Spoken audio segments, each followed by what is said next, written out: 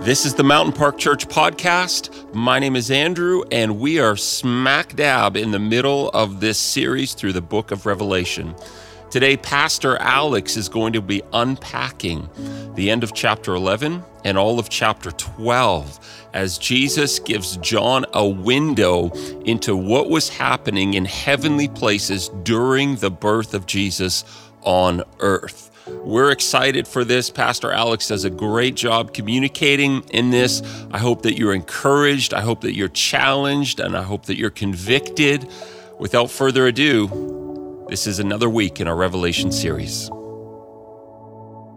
If you guys want to turn in your Bibles or in the note Bible that you've picked up, we're in Revelations, and we're going to go ahead and unpack Revelation 12. And so we have Katerina and Nadia here, and it's so cool how God works. This past week, I was able to go back to my elementary school where I graduated. I did the math 26 years ago from grade 8, and I was able just to talk about what God has done in my life and the faithfulness of God. It's so important that we look back in our lives and see God's hand. It's just awesome. And so what's really cool is that when we moved here, my wife and I moved to St. Catharines 10 years ago, and Katerina and Nadia were in the kids ministry that we were a part of, and Nadia was in grade 2. Nadia was in SK, and Katerina was in grade 2. And it's just so great. One of the greatest honors I have as a youth pastor is to see young people grow up in their faith and stay faithful to the Lord. It's the greatest gift that I can have. And so it's just cool to be able to partner with you. So if you turn to Revelations 12, we're going to start one verse before, so 11 verse 19, I think, and that's where we're going to start.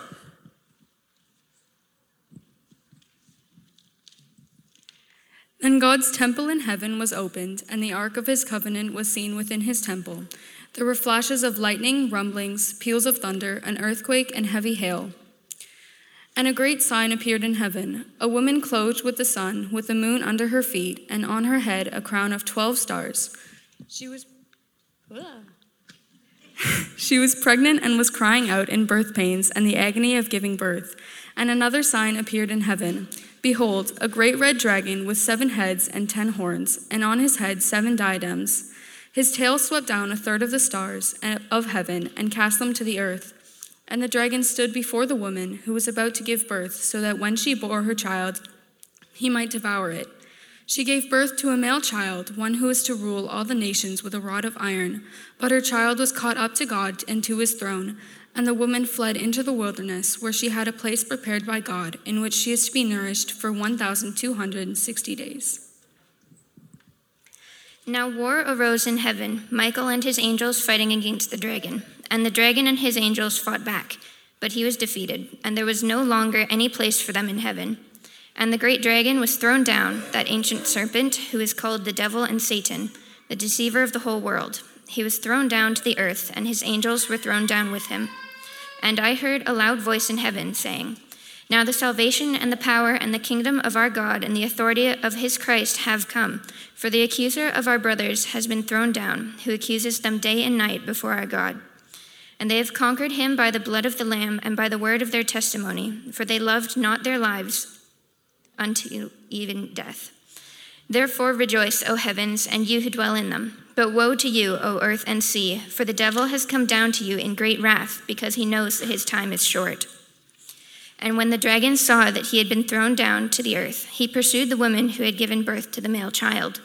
But the woman was given the 2 wings of a great eagle, so that she might fly from the serpent into the wilderness, to the place where she is to be nourished for a time, and times, and half a time.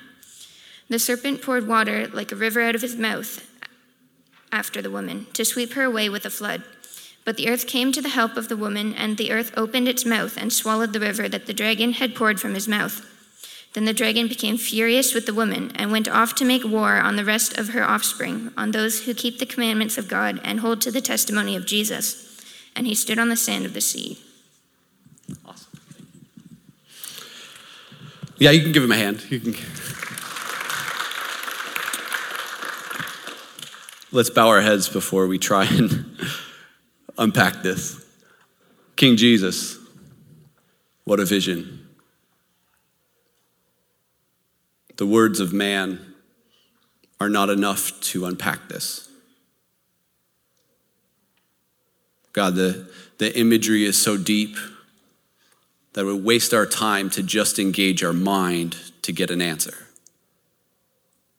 We place ourselves under your scripture and ask for your spirit of truth to lead us into truth. Even in complex book like Revelation, Jesus promised that the spirit of truth would lead us into truth. And so we submit to you, Holy Spirit, and your teaching today, no matter how hard it might be for us. We ask for your guiding. We ask for your teaching, your correction, your empowering. We need you, Jesus. Amen. Wow, what a vision. Sometimes we read the Bible and we're like, oh yes, okay, cool, awesome, this is your life. No, John is sitting here on the Isle of Patmos and he's got this vision and it just keeps coming. Just keeps coming to him.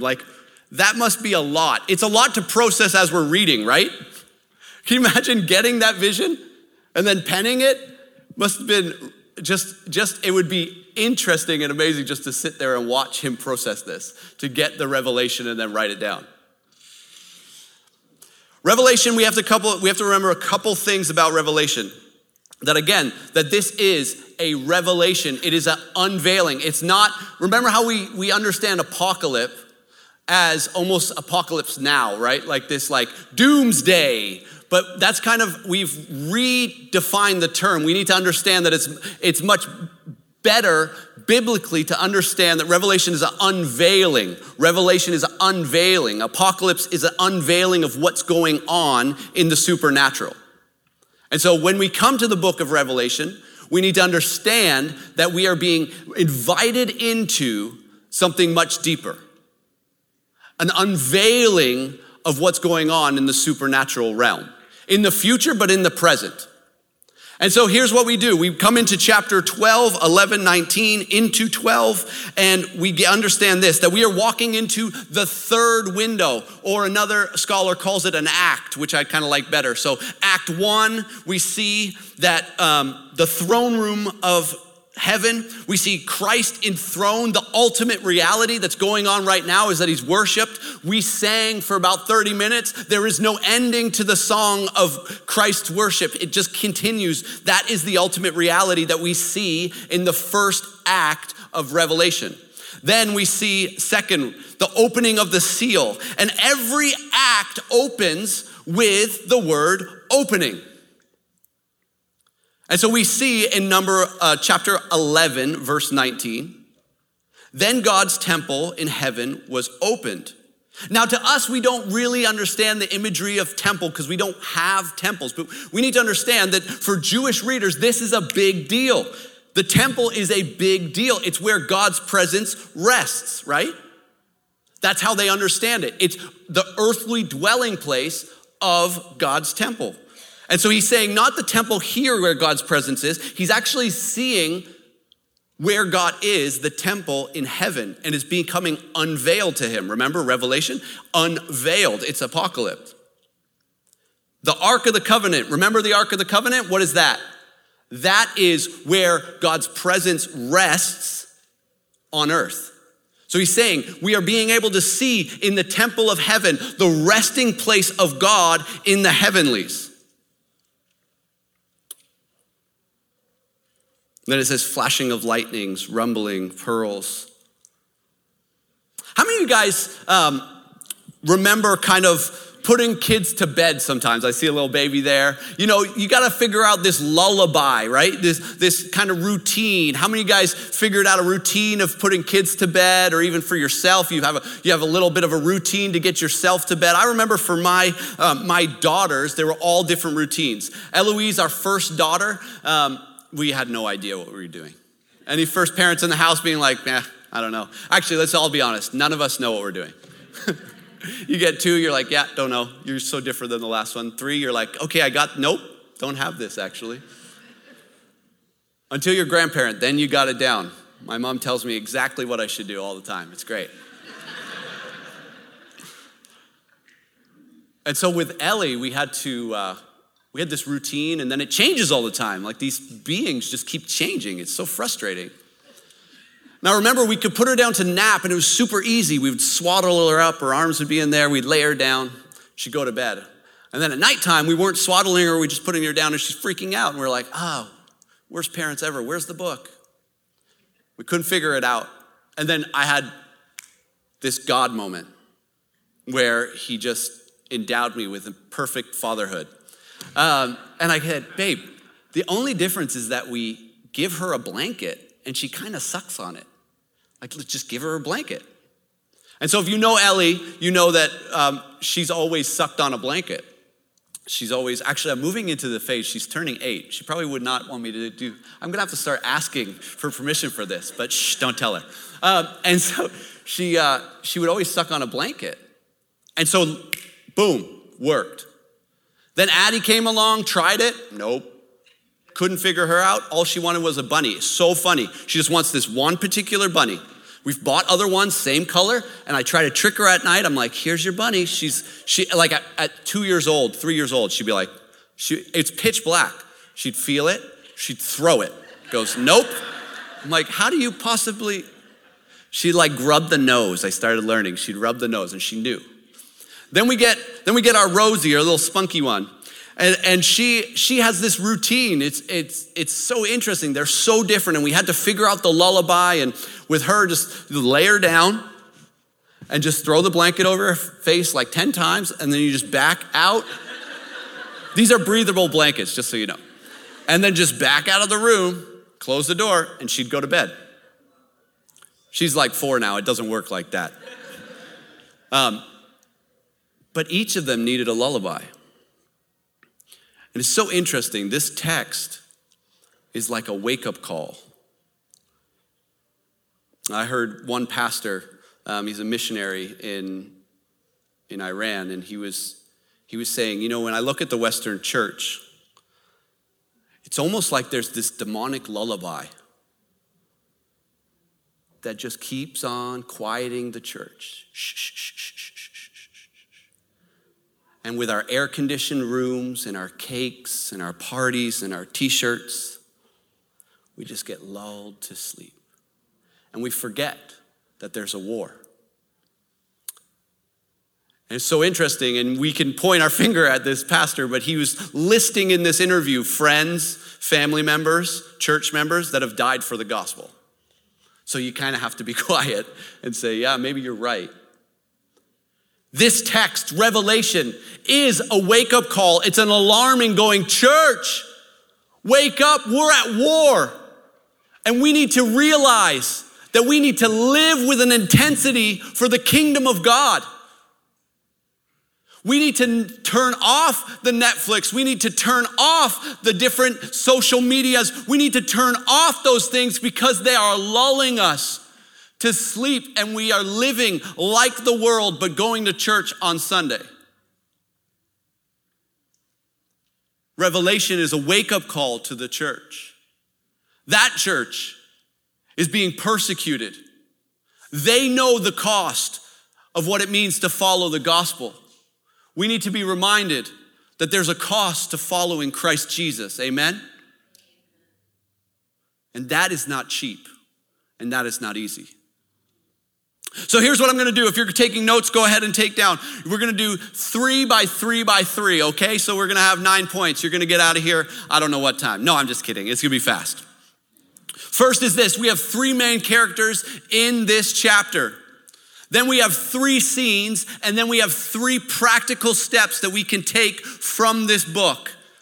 Hasn't Andrew done a great job in this book? I appreciate that he gave me the easiest chapter in this whole thing, and it still was not easy.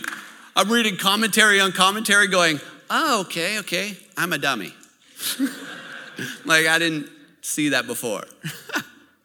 And so it's just awesome that Pastor Andrew has taken this on. You know, many churches, most churches I've been at have always done kind of like, the summer's been like a super easy one. And Andrew's like, you know what we're going to do this year? I'm like, sure. What's it going to be? Something easy, a little topical? He's like, Revelation. I'm like,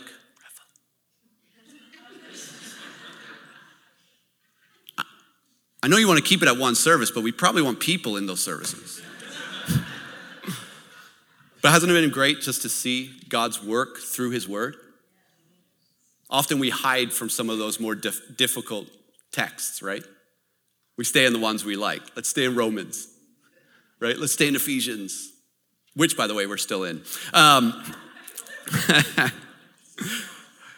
It's just paused, yeah. 3 main characters, here we go. First, the woman, verse 1. Verse 1, it says this, and a great sign appeared in heaven. A woman, like, close your eyes and just see this. A woman clothed with the sun and with the moon under her feet. And on her head, a crown of 12 stars. She was pregnant and with a cry out in birth pains and agony giving birth. Whoa, who is this woman? Well, interestingly, obviously we would read this and right away, as you read this text, we think of Mary. But Mary is not just what we see. We actually see that there's more going on. We see that it's Israel as well. Look what he says. He says, clothed with the sun, with the moon under her feet, and with a head, a crown on her head, 12 stars. Now, when you read it, your thoughts jump to Genesis 37. It jumps you back to where Joseph has this dream. And what's happening in this dream? Oh, well, like any youngest child, he stands up and says, oh, I had this dream, older siblings. You were all bowing down to me. Even the sun and the moon, which represented father and mother, they were bowing down. And so what would understand, and there were 11 stars, and with a 12th star would have been Joseph himself, and it points to that is the representation of Israel. So these are the people, what John is saying is that this is Israel. He's pointing back to Genesis 37:9, and he's sharing the fact that this is Israel. It's Mary, it's the people of God before and after Christ. So it's Israel, but it's also more than Israel. It's the church. Isn't that interesting? But how do we get there? Verse 17 shows us that it's the church as well. Go flip with me to verse 17 if you can. It says, then the dragon became furious with the woman and went off to make war on the rest of her offspring. Like if we're only talking about Mary, are we talking about Jesus' brothers and sisters? Chasing after? No. There's more meaning to this. The rest of her offspring, those who keep the commandments of God and those who hold to the testimony of Jesus. He's pointing to that this is not just Israel, but it's also the church after Christ, those who follow Christ. So we see that the woman is Mary, is Israel, and is a sign of the church all at once. Interesting. Number 2, the dragon. Now this passage, even as a kid growing up in church, I didn't read much of the Bible, but I read this passage because it was kind of cool. I was like, this is, okay, so this is a 7-headed dragon? Oh, like as a 10-year-old boy, I was like, this is like a comic book. And so let's read it here. Verse 3. And another sign appeared in heaven. Behold, a great red dragon with 7 heads and 10 horns, and on his head 7 diadems. How many of you guys know what a diadem is? Go ahead and raise your hand if you know what a diadem. Raise it up in the air. Diadem. Okay, I know who read Harry Potter. There we go.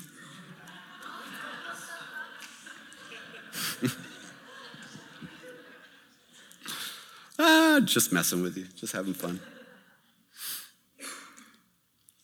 Okay, so let's really think about this. Visualize that, right?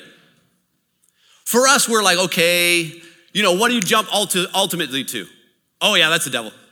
No, we have to remember the context of who's reading this. Right away, they would have thought, when they read this, of the dragon that represented the embodiment of chaos and evil, which in the Bible was a Leviathan and a behemoth, but also in Greek mythology, they had them.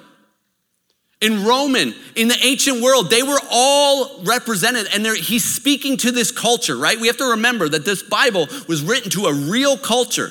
It's reaching into Roman culture. It's reaching into Greek culture. It's reaching into real cultures. And so this dragon that he's showing, he actually is giving purpose with. And so we need to understand that these are representing the evil and the embodiment of evil. Red, what does that mean? It's not just a picture, it's not just a color that he picked. Red is actually, it's to make us think that he is bloody. He's covered in blood. It's red. He is a killer. He is scary. 7 is the number of completion. Head means authority. This picture that he's giving us is that this dragon has complete authority. Now, just so we know, that's authority given from God. But right now, he has authority. Then we see 10. It's another number for completion. Horns are a symbol of strength and power.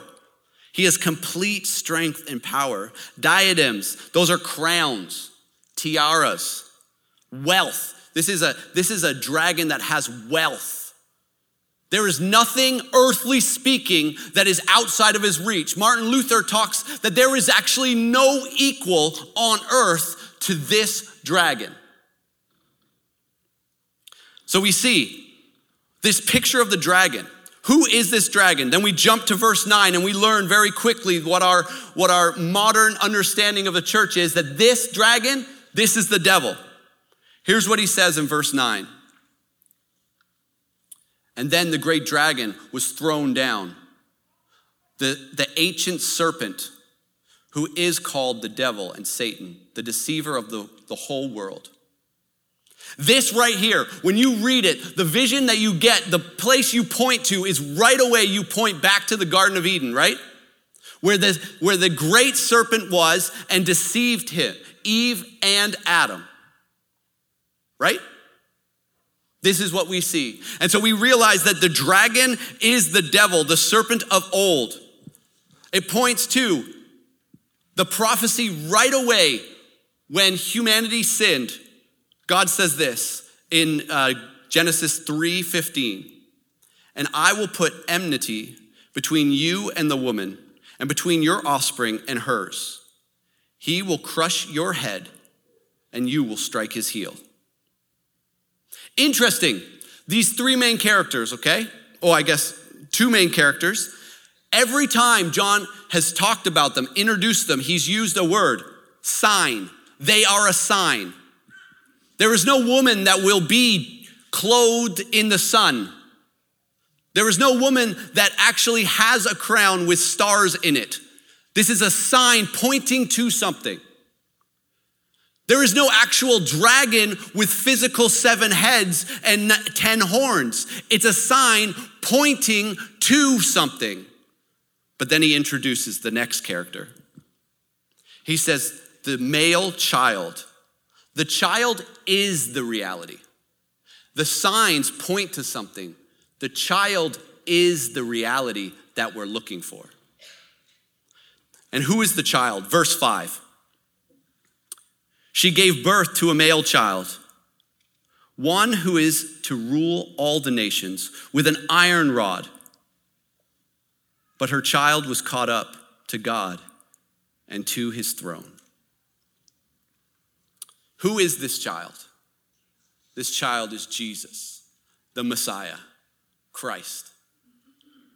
How do we know this? Well, he uses a term here that would point us back to a messianic Psalms in Psalms 2. So if you want to turn with me to Psalms 2, we're going to read a little bit.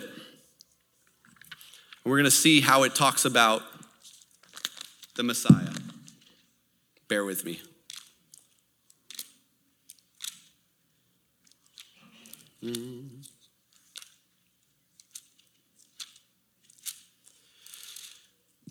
Psalms 2. Why do the nations rage and the people plot in vain? The kings of the earth set themselves, and the rulers take counsel together against the Lord and against his anointed. Let us burst the bonds apart and cast away the cords from us. He who sits in heaven laughs. The Lord holds them. Then he will speak to them in his wrath and terrify them in his fury, saying, as for me, I have set my king on Zion, my holy hill. I will tell of the decrees. The Lord said to me, you are my son. Today I have begotten you.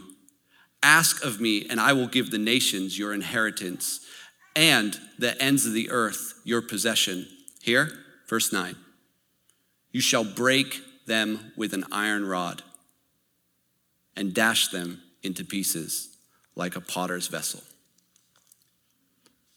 This church that read this first century church, they would have gone right to that Psalms that they would have memorized, and they would have seen this child that they're talking about is Christ.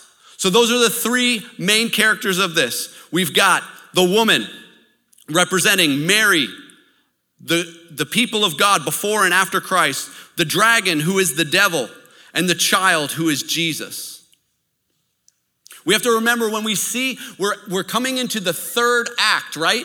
It's almost like an intermission. We've got Act 1, we've got Act 2 that we've talked about, the opening of the seal. Then we've got this intermission. They're not happening chronologically. Sometimes we read it and we think it's chronological. We need to understand that this is happening. What's happening is that he's having a vision and you're hearing it as he has the vision. He's writing it down as he has the vision, not chronologically. So now we have three scenes, ready? And they are not chronological. The first scene is this, verse 1 through 6. And if you read it, you can't help but think about the Christmas story. Now, granted, it's not the Christmas story we put on our lawn. That would be pretty awesome. That would be pretty awesome. People would be like we really have to understand, look at the vision that's happening here, okay? This woman is giving birth. I've had the pleasure of being there 3 times while giving birth. I was not giving birth. I almost delivered my last child on the phone with 911. They're like, okay, so here's the list of what you need. Got it. Had it all because Jess prepared it earlier. And they're like, look, you need a bobby pin. I'm like, oh, frantically, right? Like a dad would do. I'm like running around like, can't find a bobby pin. He's like, it's not important, don't worry about it. I'm like, what are you Anyways, not important. But I was super frustrated with him. And then he's like, okay, so now you need to tell me if you can see the head. I said, oh, what?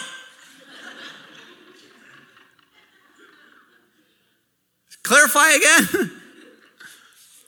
With my first child, you're supposed to have 2 midwives. They promise you guys. Well, I guess you too, women. But they promise you that you will have 2 midwives there. But there were lots of babies happening at this point, and so we had 1 midwife. So I'm just sitting there. She's amazing. I'm like just reclining on a chair, right, babe? Texting all my friends, my baby's coming. It's a true story.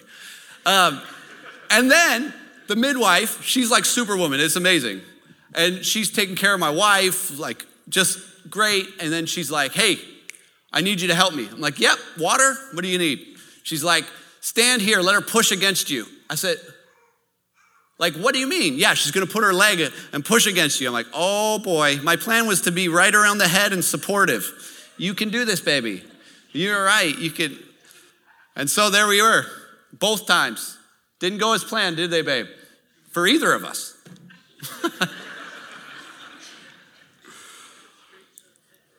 But this is the Christmas story, and here's what I need you to see. John, it's interesting, right? The Gospel of John doesn't actually write out a nativity story. Go to the beginning, go to John 1, and look. Every other gospel writes the nativity story, but John doesn't. And then he comes back, he gets this vision, and it's the nativity story. It's just interesting to me. And here's the vision that he gets. This mother is giving birth. And who's catching? Is it a midwife? Nope. Is it Joseph? Nope. It's this dragon that's over her, ready to catch. Wow, what a scene.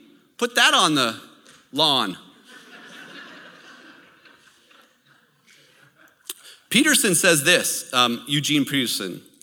He says, it is St. John's spirit-appointed task to supplement the work of St. Matthew and St. Luke so that the nativity cannot be sentimentalized into coziness, not domesticated into worldliness.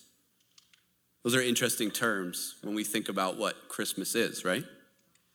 Not domesticated into worldliness. This is not the nativity story we grew up with, but it is the nativity story all the same. Jesus' birth excites more than just wonder. It excites evil. But why does it excite evil? Well, it excites evil because evil knows what it means. He understands what this birth means. It means the end of his rule. Amen? Isn't it so interesting? Look at the pictures. The picture that God's giving us of his kingdom versus the kingdom of darkness. His kingdom is gentle, lowly, loving, represented in a child. What's more endearing than a little child? The kingdom of darkness is represented by hatred and anger, this dragon that is terrifying and filling of awe and wrath. This should speak to us, church, of how we should live our lives, right? We should be represented by the gentle and the lowly and the loving, not the anger and the wrath. One is the kingdom of darkness and one is the kingdom of light. So first, scene one is this. The dragon's offensive, if you're looking for a title. It's the Christmas story. It pushes you to to Matthew 2. Scene 2, the war in heaven. Subtitle, one on earth. So this battle is between Matthew and the devil. Here's a key component. Often we think that Jesus and the devil are at war. No, it's never depicted like that because Jesus is God all-powerful. There's no battle there. Who does he war against? He wars against Michael, who is actually the representation, the guardian angel of Israel in the Old Testament. And so we see that these two are in battle with each other. So the war is waged where? Where does it say it's waged? Heaven. Heaven is the place where the battle is waged. But where is the victory won? Let's look. The victory is won on earth. How is the victory won? It's won through the birth, the life, the teaching, the ministry, the death, resurrection, and ascension of this child. You know what's crazy in this verse here? Look at verse 5. They say something really interesting at the end of it. So it talks about the iron rod. Then it says, but her child was caught up to God and to his throne. Talks about birth and then caught up to the throne. What's going on there? that is actually a summary of the gospel. What he's doing there is he's just quickly in one sentence. It's like any of these theological tests that I've ever taken, and it's like, hey, summarize the Trinity in one paragraph. You're like, yeah, that's easy, no problem. So here he's summarizing the gospel in one sentence, the birth of Jesus, leaving. Here's what we need to understand. The gospel is this: Jesus leaving the throne, perfection, where he is honored and adored, coming to earth as a baby. Then living a normal human life where he never sins. And what does he do with that perfection? Does he stand up and be worshiped for it? No, he gets condemned and sent to the cross. And he dies our death because of our sin. Perfection, he took upon himself the sins of humanity, dies 3 days later, gets put in a grave. 3 days later, he rises again, and then he's on earth for 40 days, and then he ascends to the throne of where he is right now. He won the victory here on earth. When you read this section, which is verse 7 through 12, it automatically should push you to the story in Luke 10. When Jesus sends out his disciples, he's like, go out, preach the gospel, and heal the sick. They're like, okay. Cast out demons. They're like, sure. And then they come back and they're like, what? Jesus, you know what you said? It's actually true. We did it. We actually healed people. We actually cast out demons. We told people about you and they want to follow you. This is amazing. And verse 18 in chapter 10, it says, don't rejoice in those things, for I saw Satan be thrown down. In this text, 7 through 12, we see that he is thrown down. Do you know that it's stated 6 times in this passage, this one chapter? 6 times he uses the word thrown down. Do you know what's really cool? If you're kind of like a Greek word nerd, what's really cool is the word that they use there is bounced, which is really interesting because sometimes I like to watch videos of funny things. And so people sometimes get thrown out of places by bouncers. And I just recently watched one because it was a former heavyweight boxer. And this guy's being really big and tough. And this bouncer is big and tough. like he's terrifying.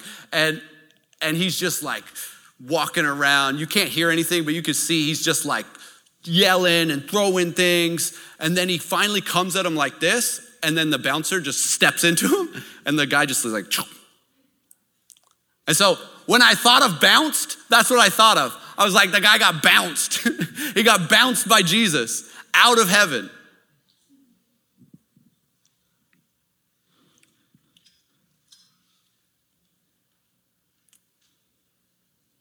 It says in this passage that the dragon is dethroned from heaven. And here's the cool thing. When we are in Christ, we are enthroned in heaven. So we are enthroned in heaven. Scene 3, the defeated foe. This is so interesting. It's this whole passage of what happens to the enemy after he gets bounced. He gets bounced out of heaven and then he is angry. And it says in verse 12 that he knows his time is short. And if your time is short, what are you going to do? Well, all he can do is chase the children of the child. So it says that he's going to make the life of the church hard. Church, we need to toughen up. I need to toughen up. We are in a real battle. It's not against whoever you think it might be. Put their name there. We don't battle flesh and blood. If you hate Trudeau and think he's the problem, he's not. No, I'm just kidding. He's not the problem. Behind him is the problem. Satan is the problem. This defeated enemy hates Christ, and because he hates Christ, he hates you and I.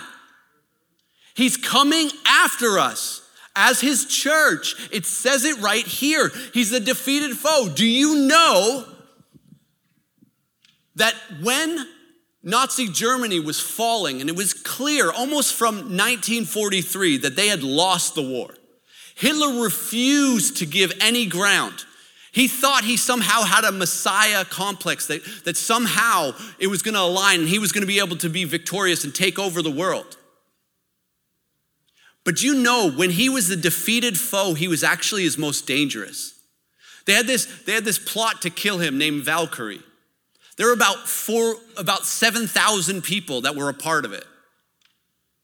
By the end of his life, so they literally are bombing and moving into Berlin, and one of his last acts is to sign the death of 4,000 of them, of these guys who plotted to kill Hitler.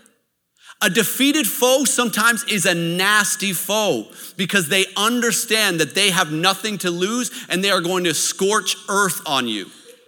We need to be aware that we are in a real battle.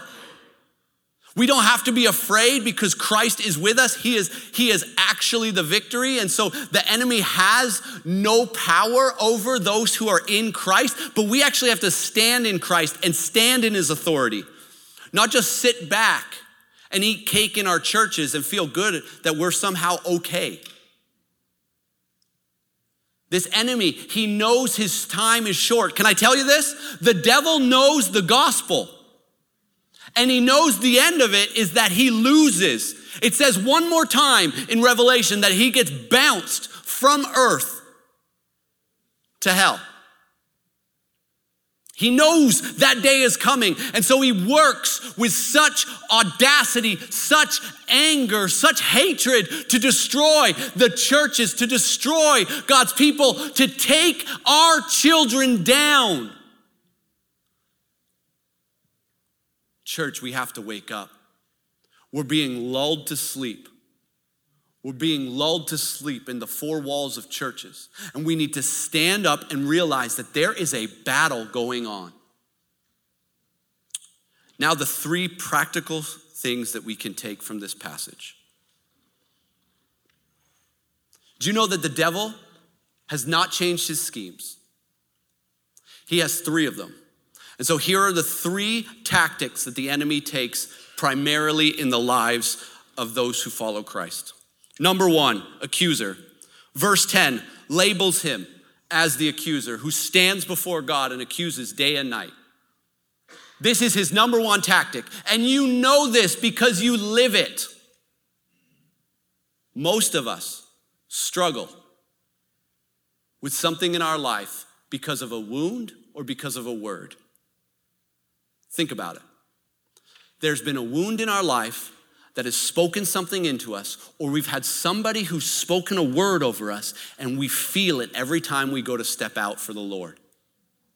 I can tell you this is true. Every time, man, going to speak at the graduation, my mom was really cool, and she saved every report card I ever had. So my wife started reading them. She's like, wow, you should have given me this before we got married, is her exact words. I don't know if that was like, because I would have known you more or because I might have changed my answer. But I remember so often there being different words spoken over me. I can remember this one specifically. Grade 7, we were reading about our changing bodies. I've shared this before.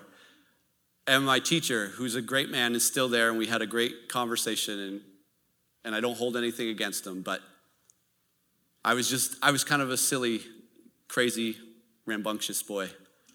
And I just had a hard time with school. And so I sat there, and he goes, I'm reading this book. We're supposed to go around and read the book. You remember that in class? Paragraph, paragraph, paragraph. So there I go, I read it. And I'm so nervous. I hated reading in public. And I'm stumbling over my words. And he's like, Alex, stop it. You're acting like an idiot. And I'm like, you feel it, right? And every time I sit down to read or to prepare a message, you know what voice I hear? It's not that teacher that speaks it. It's the enemy who brings it up and goes, are you serious? You think you can do this? You don't have what it takes. Like better men than you have tried to understand Revelation. Good luck. But how many of you have done that? How many of you do that? God calls you to something and then you sit there and you hear the voice of the accuser. Do you know an accusation has zero power unless you agree with it?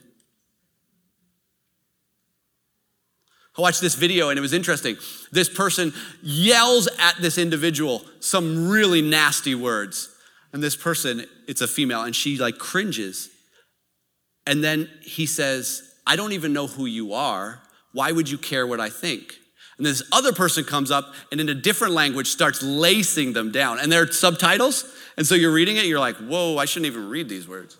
And the person's goes, that person said almost the exact same thing as I did, but because you didn't understand the words, it had zero power in your life. There are accusations that you believe and you agree with, and so they have power in your life. You need to align yourself with the truth of Scripture. Here's 3 of the greatest lies that the enemy speaks to us. The accusations he makes against us. He says this, you are a sinner. Are you kidding me? You can do nothing for the kingdom. Number 2, you lack maturity. You don't read your Bible enough. You don't pray enough. If people knew, good luck. Number 3, you are unqualified. You are not good enough, and you know it. And all of those are absolutely true when you stand in your own righteousness.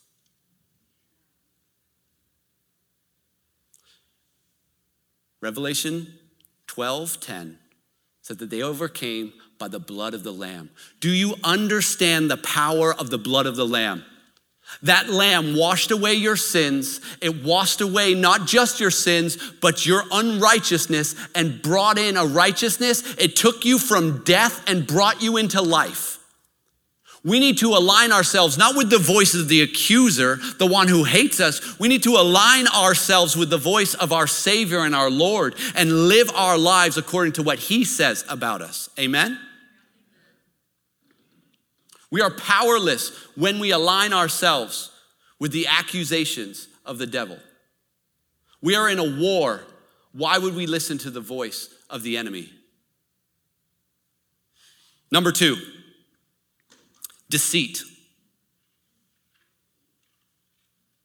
This is one of the primary roles and tools of the devil. He uses it to do 2 things. 1, to lead you astray. 2, to divide the church. False doctrine is a real problem. This is where we need to know the Word of God. It's not enough to come on Sundays and just get told what to believe. That's the same problem Israel had. They wanted Moses to go to the mountain because God was too scary. So we just want to go to somebody who just can tell us what to believe. No, we go to the Word of God to inform us, to allow the Spirit of God to teach us what it means to follow him. False doctrine is real and we need to address it. And here's what false doctrine is: believing something about God that is untrue. And not just mentally believing it, but actually feeling it deep down. Statements like this are false doctrine. I know it doesn't say that, but it just feels wrong. If you make statements that doesn't allow Scripture to be Scripture, but allows your feeling to trump Scripture, you're in trouble.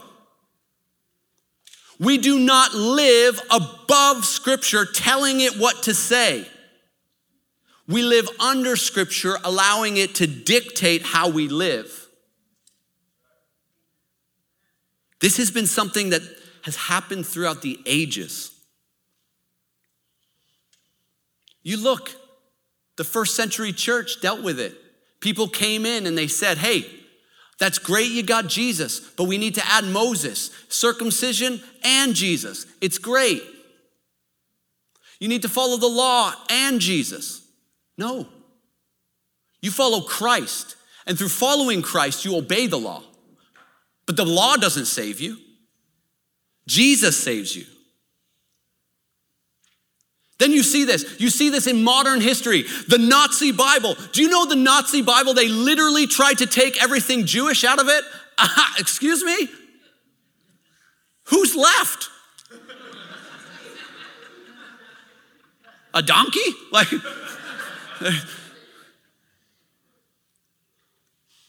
have you ever seen the Jefferson Bible? Thomas Jefferson. He loved the Bible. Thought it was amazing. He just had a little bit of issue with the supernatural parts. Again, what is left?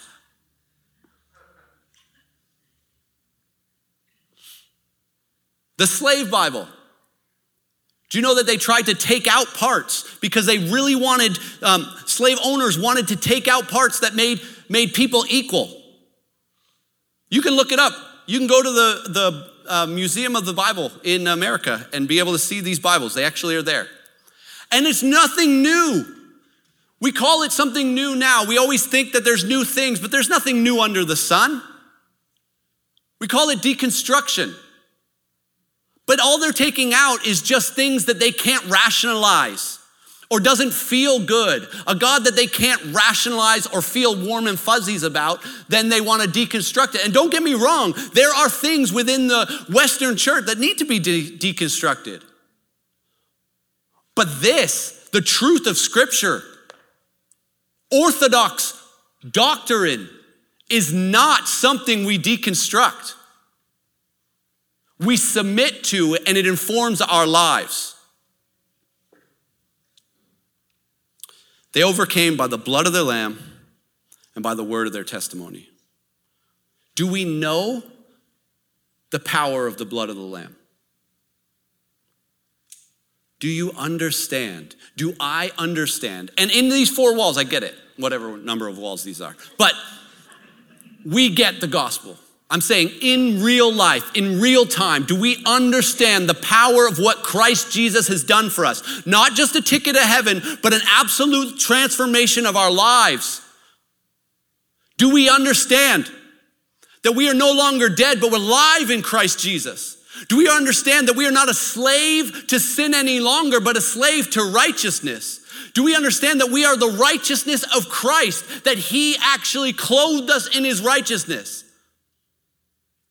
Do we understand the blood of the Lamb, what he did for us, what that means for us, here and now, not just in the future, but here and now?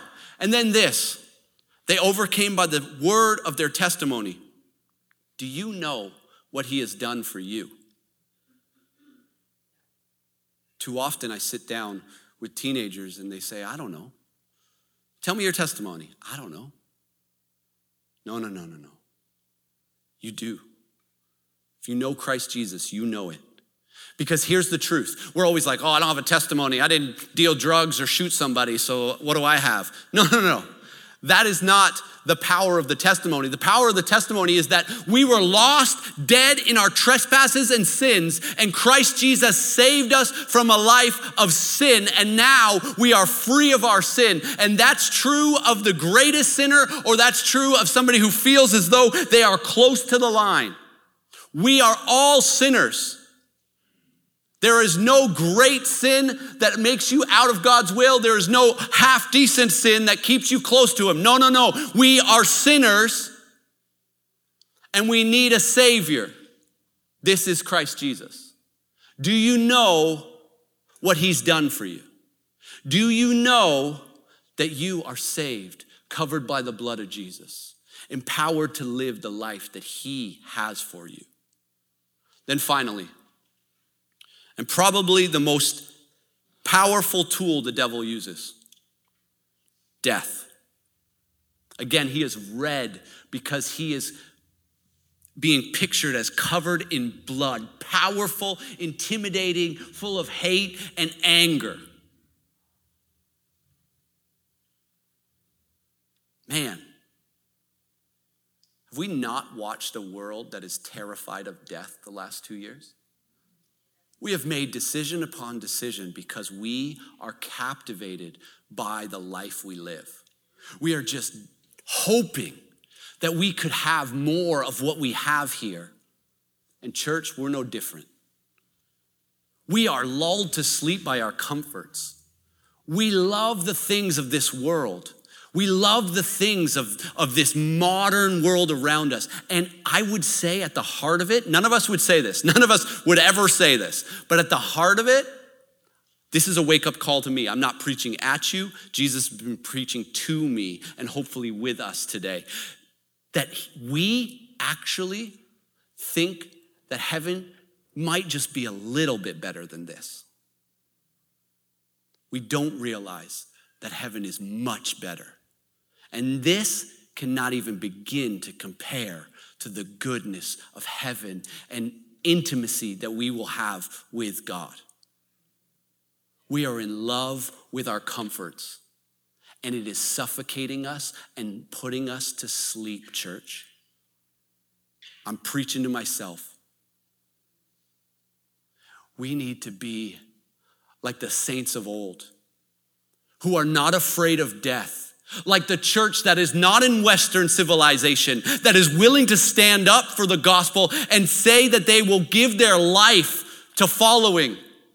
I am humbled when I hear people stand up and say that they made a decision to Christ knowing that everyone in their family would disown them, knowing that it would cost them their possible life. Church, we're being lulled to sleep in our comforts, in our air-conditioned churches. I had this thought. What would the North American church look like if our air conditionings just all broke? It's laughable, but it's sad. If we had to sit in a room where we were sweating, would we come to church? Are we willing to make sacrifices for the kingdom of God? Would we give our lives for the gospel? There's an alarm clock going off, and it's Revelation 12. It's saying, wake up, church. This is a spiritual battle, and it's not a battle that you have to win. It's a battle that's already been won, but you need to know that it's not over. We are standing in the in-between season where Christ has won the victory, but we are still here, and the enemy, for some reason, has authority to roam the earth and attack. And we need to stand in the authority of Christ and know that we have the victory to stand in. I'm not telling you that you are hopeless. The hope is Christ Jesus. But I'm telling you that we live in a real world, and the enemy has been freed to be able to go about and attack around us. And we need to be the ambassadors of Christ that go around as his warriors and make a difference for the kingdom of God. You know, one of the worst lies that we've been believing is this in the North American church, is that you should not share your testimony with anyone. You should just keep it to yourself. That is a deception of the enemy. You are ambassadors of Christ. He is making his request through you. I wouldn't have picked us to be the ambassadors. I would have picked better people. But thank you, Jesus, that he picks broken people. Literally, he picks people who can't read, and he spreads the gospel through them. Praise Jesus that he has picked each one of us. And so let's bow our heads and close our eyes. And I believe the Holy Spirit wants to invite us to an awakening. The alarm clock is sounding. Are we going to hit the snooze button?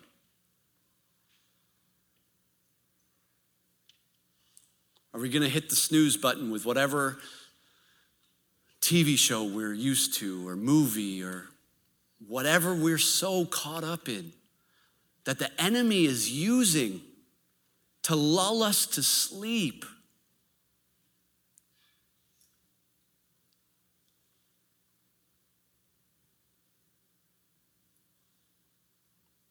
I'm going to invite you, if you're ready to say, hey, you know what? I'm going to be one of those people. I'm going to answer the call, the alarm. I'm just going to invite you to raise your hand. Nobody's looking around. This is between you and the Lord. But church, are you willing to stand up, answer that alarm bell, and say, the war is real and I will stand in Christ Jesus because the victory has already been won. And I want to see my loved ones serve in Jesus. I want to see my loved ones turning back to him. I want to see my friends knowing Jesus. I want to see the church across North America fall on their knees and worship Jesus. I want to see people saved in the streets. Not so we can get a political party and we can get, power this way or that way. That's not the point of the kingdom. The point of the kingdom is lives transformed. If that's you, go ahead and just raise your hand and say, I'm here. Jesus, you see us. More importantly than the outward expression, you see our hearts. But so often, if we can't make an outward expression, how do we walk it out in the real world? You've given us the Spirit of God. The Holy Spirit lives in us, the same Spirit that raised Christ from the dead. Forgive us for listening to the voice of the accuser. I pray right now for every person in here that those accusations would be exposed in the name of Jesus, and your truth would come and like a scalpel would cut them away. Lord, I pray for those who are in here that have believed the deceit and the division of the enemy. I pray, oh Lord, that you would speak your truth, and they would submit to your truth. And then, Lord, I am so afraid of death, not realizing what you have for us in eternity, that we have nothing to fear. Death is a defeated foe. I pray in this place that you would raise up men and women that would not love their life so much that they would be afraid to step out in courage for you. In Jesus' name, amen.